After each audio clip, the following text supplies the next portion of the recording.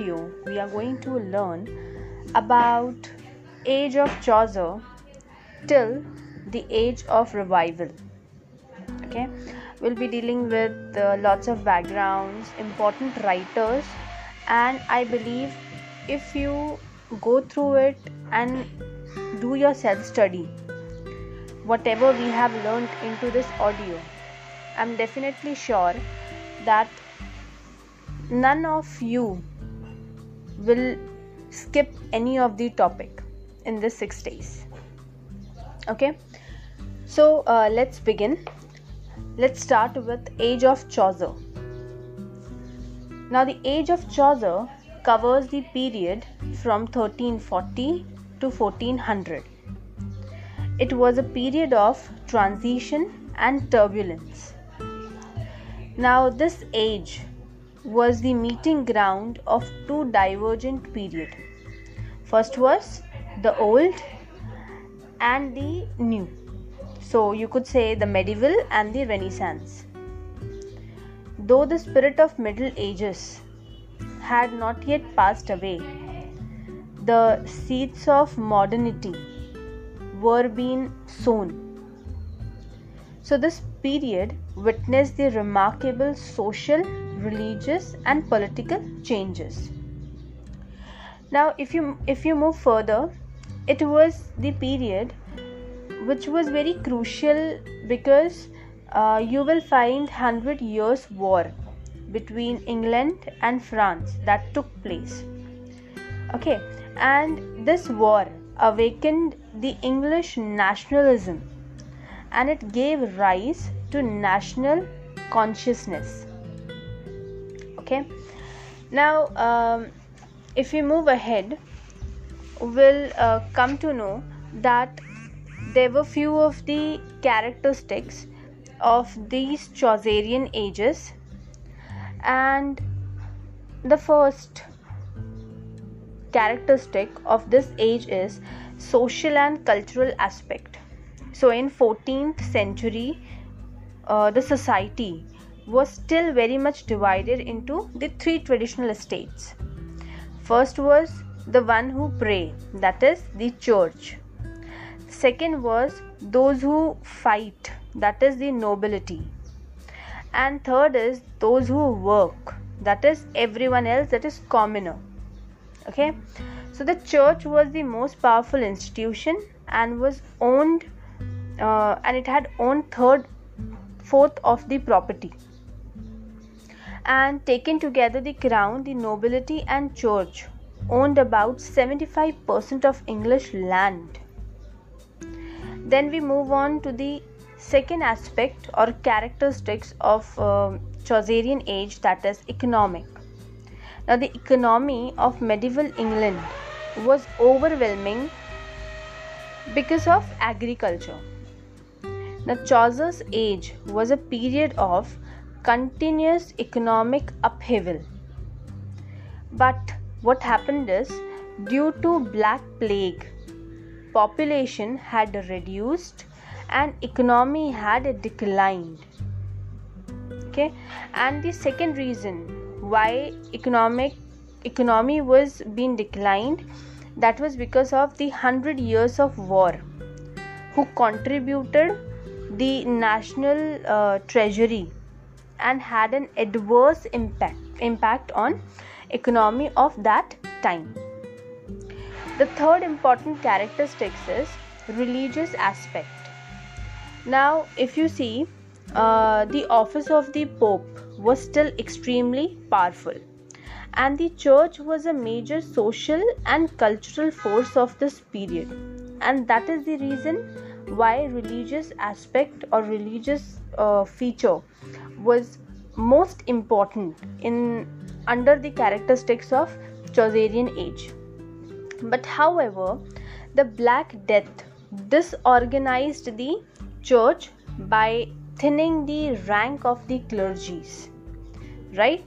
So in Chaucer's age, what happens is the position of the church began to gradually undermine. Why? Because that was the first time when people began to show signs of discontentment against the churchmen. Fine. Now there were few important events that were under the age of Chaucer, which are very important to understand. The first is the 100 Years of War, which started in year 1337 and it ended in year 1453. In this there were three wars. First was Edwardian War, second is Caroline War, and third is Lancastrian War. Okay. Then the second important event that had happened during this age was the Black Death. Okay, Black Death is also known to be bubonic plague. Okay, it was one of the devastating pandemic in human history. And then this was in year 1348 to 1350 for 2 years. Okay. And this plague had killed between 30 to 40% of the entire population of England. Then there was another event that was the Peasant Revolt, and this was in year 1381. Okay, now let's begin with our first and important writer from this particular age, that is Geoffrey Chaucer. Geoffrey Chaucer was born in year 1343 and he died in 1400. He was known to be the father of English poetry and he was one of the greatest narrative of England. Okay. Now, you'll see that his literary career and his works in 1369, Chaucer was asked by John of Gaunt, Gaunt, to compose a memorial poem written in English. Okay, and that particular book was the result of his first work, that is Book of Duchess. Okay, and you will see that in the Book of Duchess, which is the first work of Chaucer, it is one of the major poem, and this is an elegy written on the death of Blanc. So who is the Blanc? That is Duchess of Lancaster.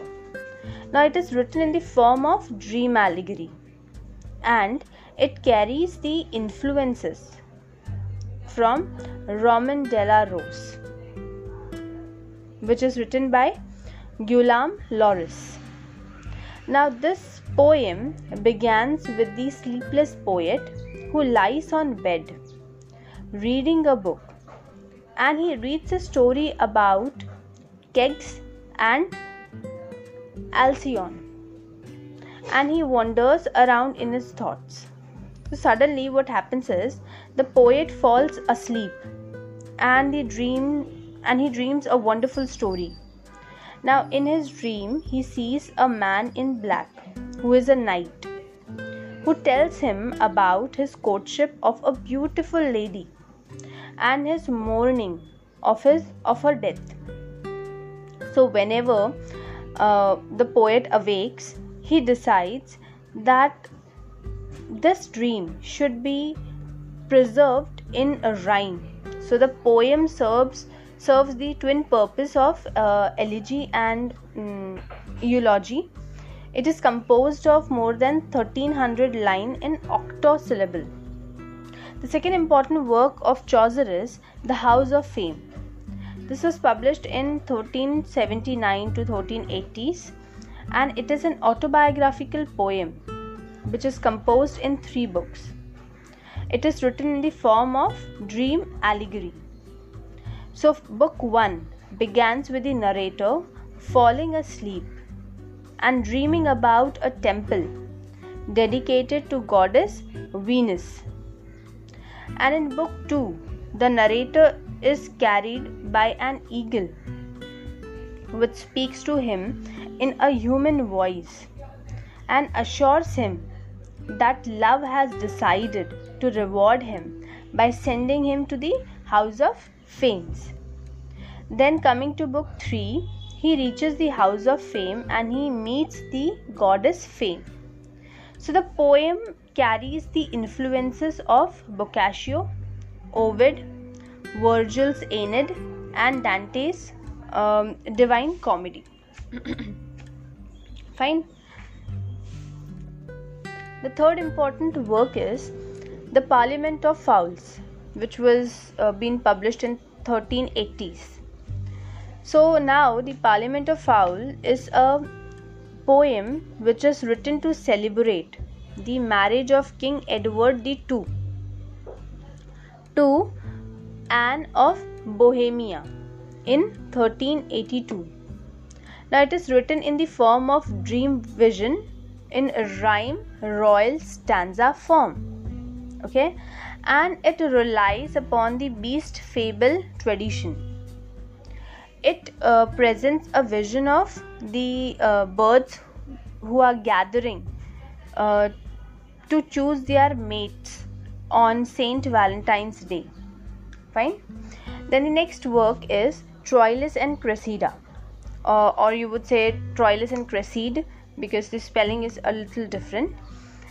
This was published in 1378 and 1385. So in between some of the years this particular work has been published.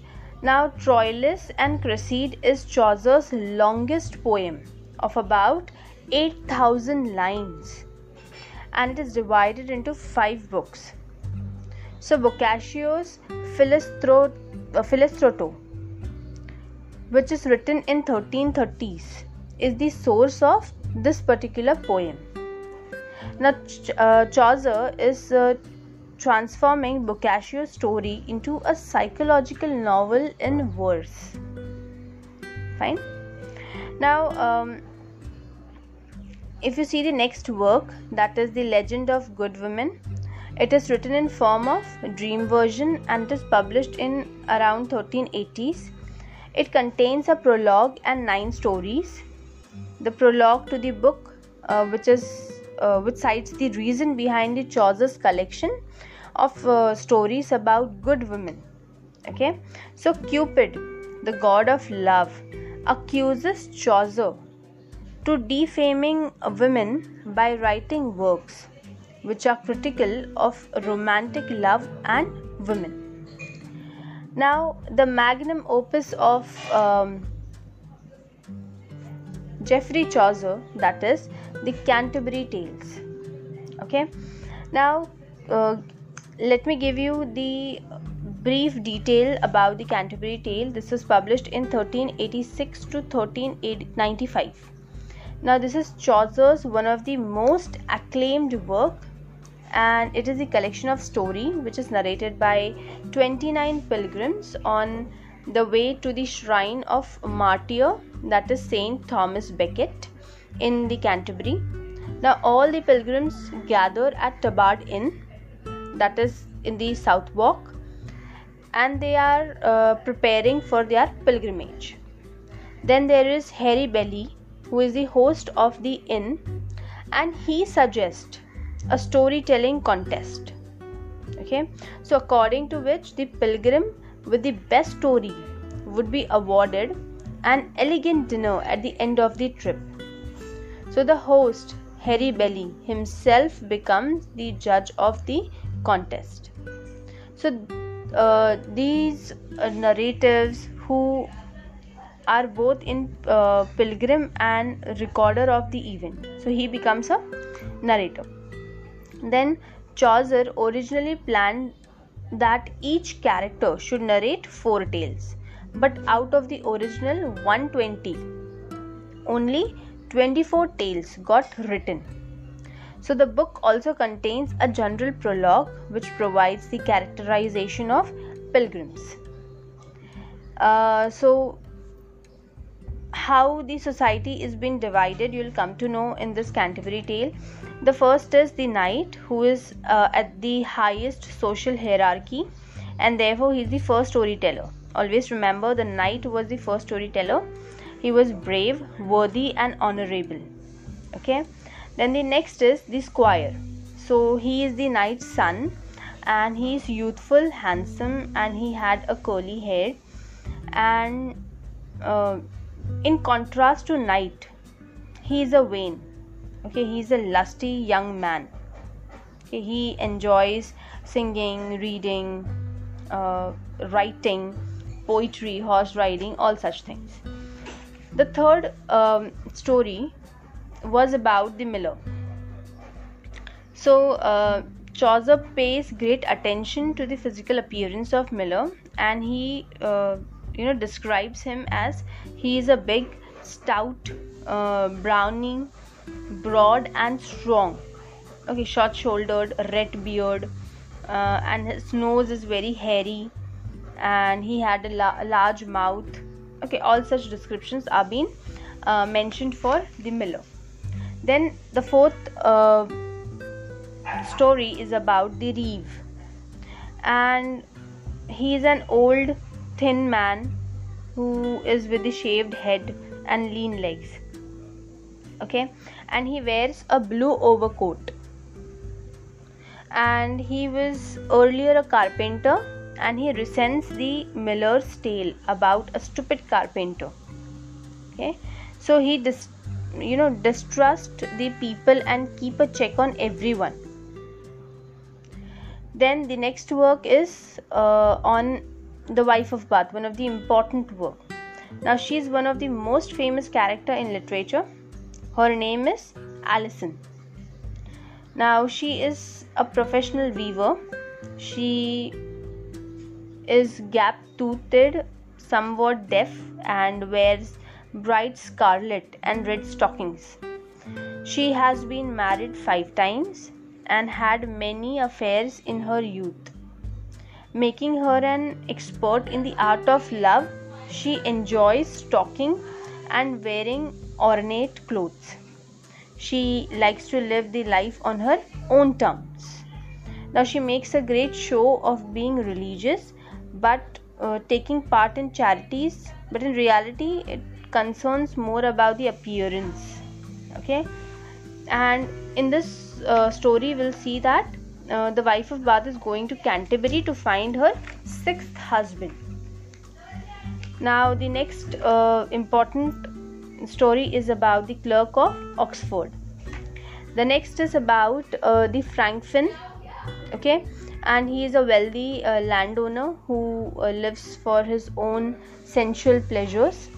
Next story is about a doctor, a physician. Okay, the physician is very well educated, and he is fond of gold, and he makes a lot of money during the plague season. Okay, then comes the pardoner.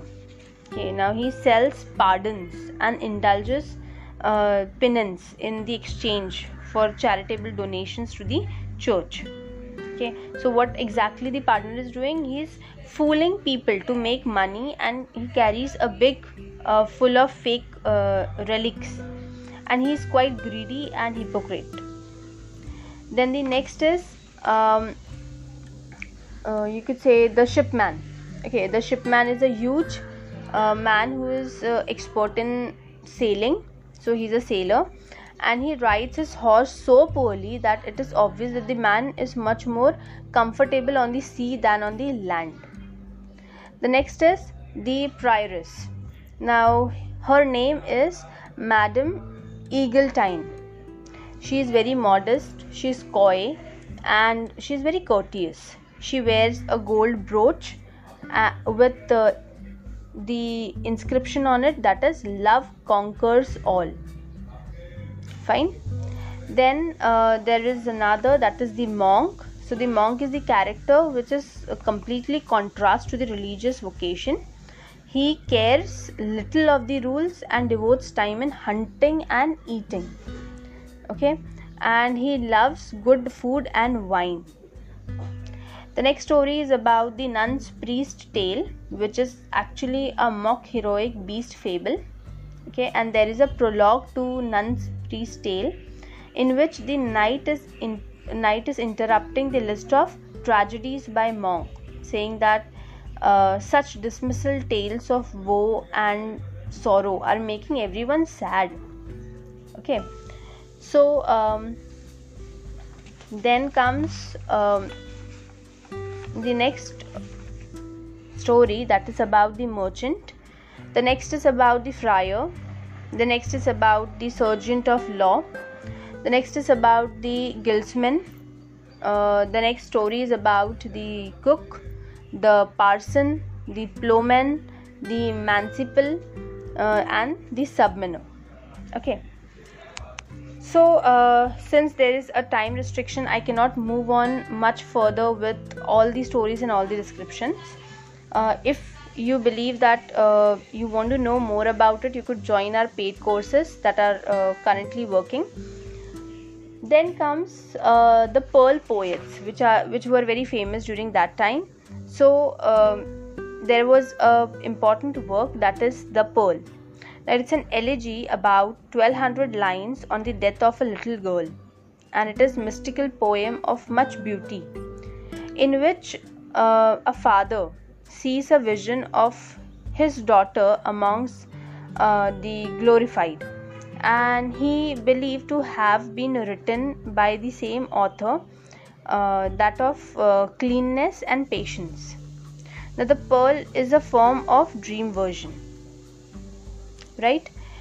Then there is Sir Gawain and Green Knight. This is again, the poet is unknown, and this is the alliterative poem. Then comes the romances in the age of Chaucer. The first is the Tale of Gamelin. The second is William and Werewolf. There were also religious writing in age of Chaucer, that is Prick of Conscience. Second is Revelations of Divine Love. Now apart from Geoffrey Chaucer, we also have other poets during the age of Chaucer, that is William Langland.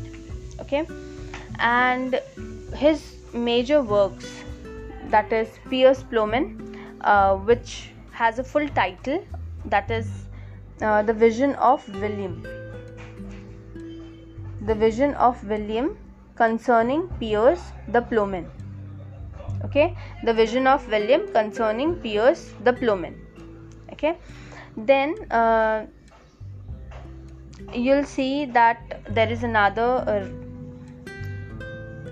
person who is very important as an English poet during the Chaucerian age, that is John Gower, and he was one of the major he wrote one of the major court poem during the 14th century. And according to David Dyches, you'll see Gower was a more typical representative of his ages and class than Chaucer could claim to be.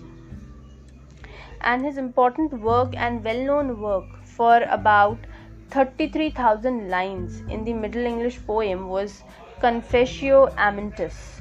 Okay, that is in English known to be the Lover's Confession. So this is all about the age of Chaucer. Now let's begin with the next age, that is the age of revival. So the age of revival witnessed rebellions like the War of Roses and Card's Rebellion. Now English Chaucerians and Scottish Chaucerian poets influenced by Chaucer, they made significant contributions. Okay, Watt and Surrey introduced the sonnet with its metrical rhyme scheme. And you'll see that the period following the death of Geoffrey Chaucer witnessed a wide range of political changes. So Henry V was crowned as the king in 1413. So soon after his assassin in April 1413, Henry V resolved to revive the war against France and stake his claim to the France throne. Then during the Middle Ages, a period that took place between the fall of ancient Rome in 476 AD and the beginning of 14th century, European made few advances in science and art. Now it is also known as the Dark Age, and the era is often branded as the time of war, ignorance, famine, and pandemics. The Renaissance started in Florence, that is in Italy, a place with rich cultural history. There is again a great Italian writer, artist, politician, and other declared that they are participating in an intellectual and artistic revolution that would be much different from what they had experienced during the Dark Ages. Again, you'll see that the movement first expanded to other Italian city-states. Okay. Then during the 15th century, Renaissance ideas spread from Italy to France and then throughout Western and Northern Europe. So let's understand the poetry trends in the age of revival. Okay. So, following are the types of poetry. First is the pastoral. Second is allegory. Third is ballads. Fourth is satire and didactism. Then, this age of revival, is being characterized in the poets and is being described in three categories. The first is English Chaucerians, the second is Scottish Chaucerians, the third is New Court poets. Okay, so first let's begin with English Chaucerians. Now, English Chaucerians were a group of 15th and 16th century poets whose work were influenced by Geoffrey Chaucer, and they used Chaucerian diction or poetic forms. So the first important English Chaucerian is Thomas Hoccleve. Okay, he was born in year 1369 and he died in 1426. Now Hoccleve's first work for which a date is known with certainty is the Letter of Cupid. Okay, and this is published in 1402. His next poem was La Male Regale. I'll spell it out for you. L-A, La, Male, M-A-L-E, Regale, R-E-G-L-E. Okay, which when you translate it into English, it is known to be the male regime. And this was published in year 1406. And you should remember this is an autobiographical poem. Fine. Then there was Hoccleve's principal work, that is De Regime Principum. Okay. When it was translated, it was known to be the Regiment of Princes.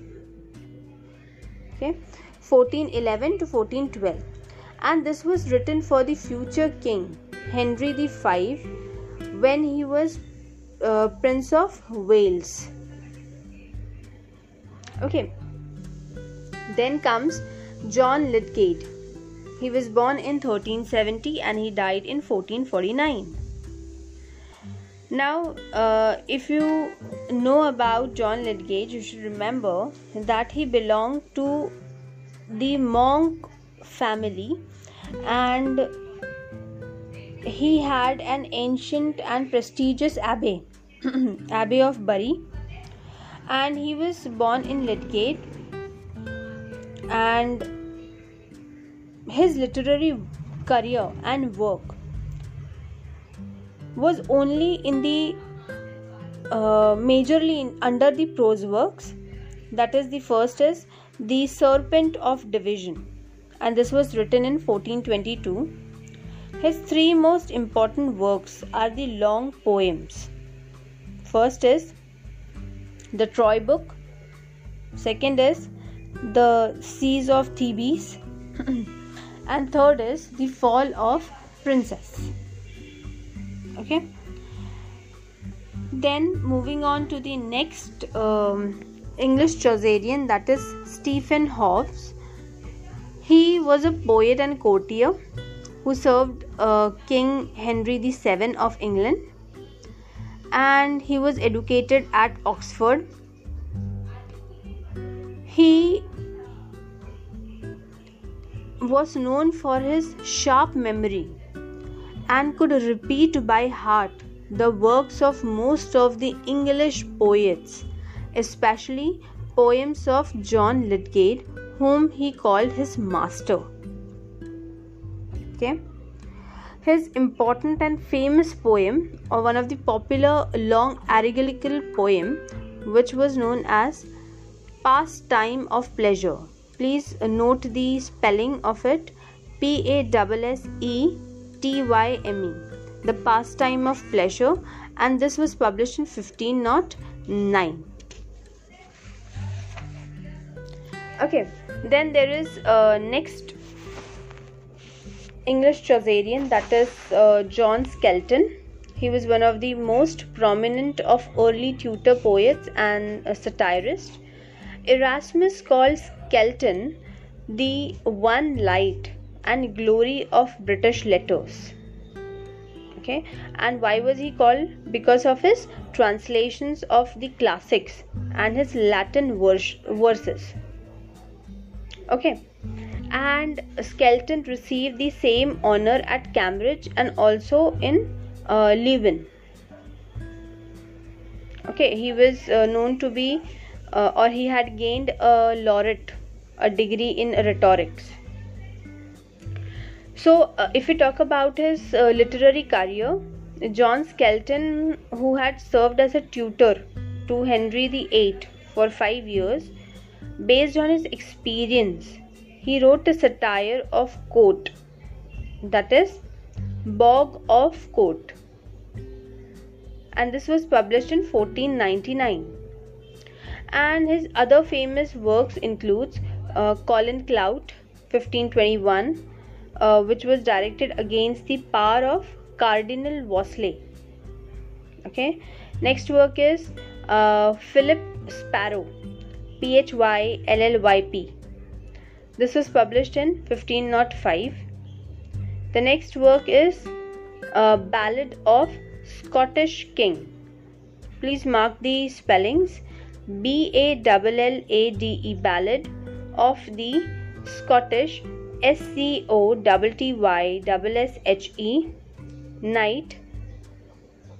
King, Kynge.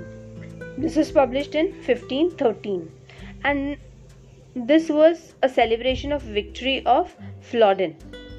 Now, John Skelton's most famous work was Magnificence, and this was published in 1516, and this is an allegory in which the generous prince Magnificence is first destroyed by his own ill-advised, or you could say generosity, and then restored by the good hope, perseverance, and related virtues. Clear? Then next important writer is Thomas Norton, and his well-known work is Ordinal of Alchemy. And you should remember, Thomas Norton was an English poet and an alchemist. Okay, and this work, Ordinal of Alchemy, was being written in 1477. Then we move on to the Scottish Chaucerians. You should remember that I'll be uploading another audio on Scottish Chaucerians, and in that I have mentioned many of the writers and in detail what exactly Scottish Chaucerian is. So I'm not dealing with Scottish Chaucerian in this audio, so please go through the next audio when I upload it. The next is New Court Poets. Okay, now the Court poets are the poets who are appointed for the life as an officer of the royal household, which is formally accepted to write poems in celebration of courts and national events. Okay, so the first one is Thomas Watt. He was born in 1503 and he died in 1542. And he was often called the pioneer of New English poetry. And it was he who introduced the sonnet from in English, and you should remember that Watt was devastated and he sat down and wrote his famous sonnet, that is Whose List to Hunt. Whose List to Hunt. So during the lifetime none of his poem had been published, you should remember, and not exactly all, but then there was one, that is Court of the Venus. This was his first published work, and there was one more, that is Certain Psalms. Apart from these two, none of the other work was published in his presence. All the works were published posthumously. Then the next important court poet is Earl of Surrey, who is popularly known as Henry Howard. He was born in 1516 and he died in 1547. Then his literary works and career, if we talk about, Surrey's poetry was being published after his death, and his name is often cited together with Watt, as both of them are considered to have fathered the English sonnet.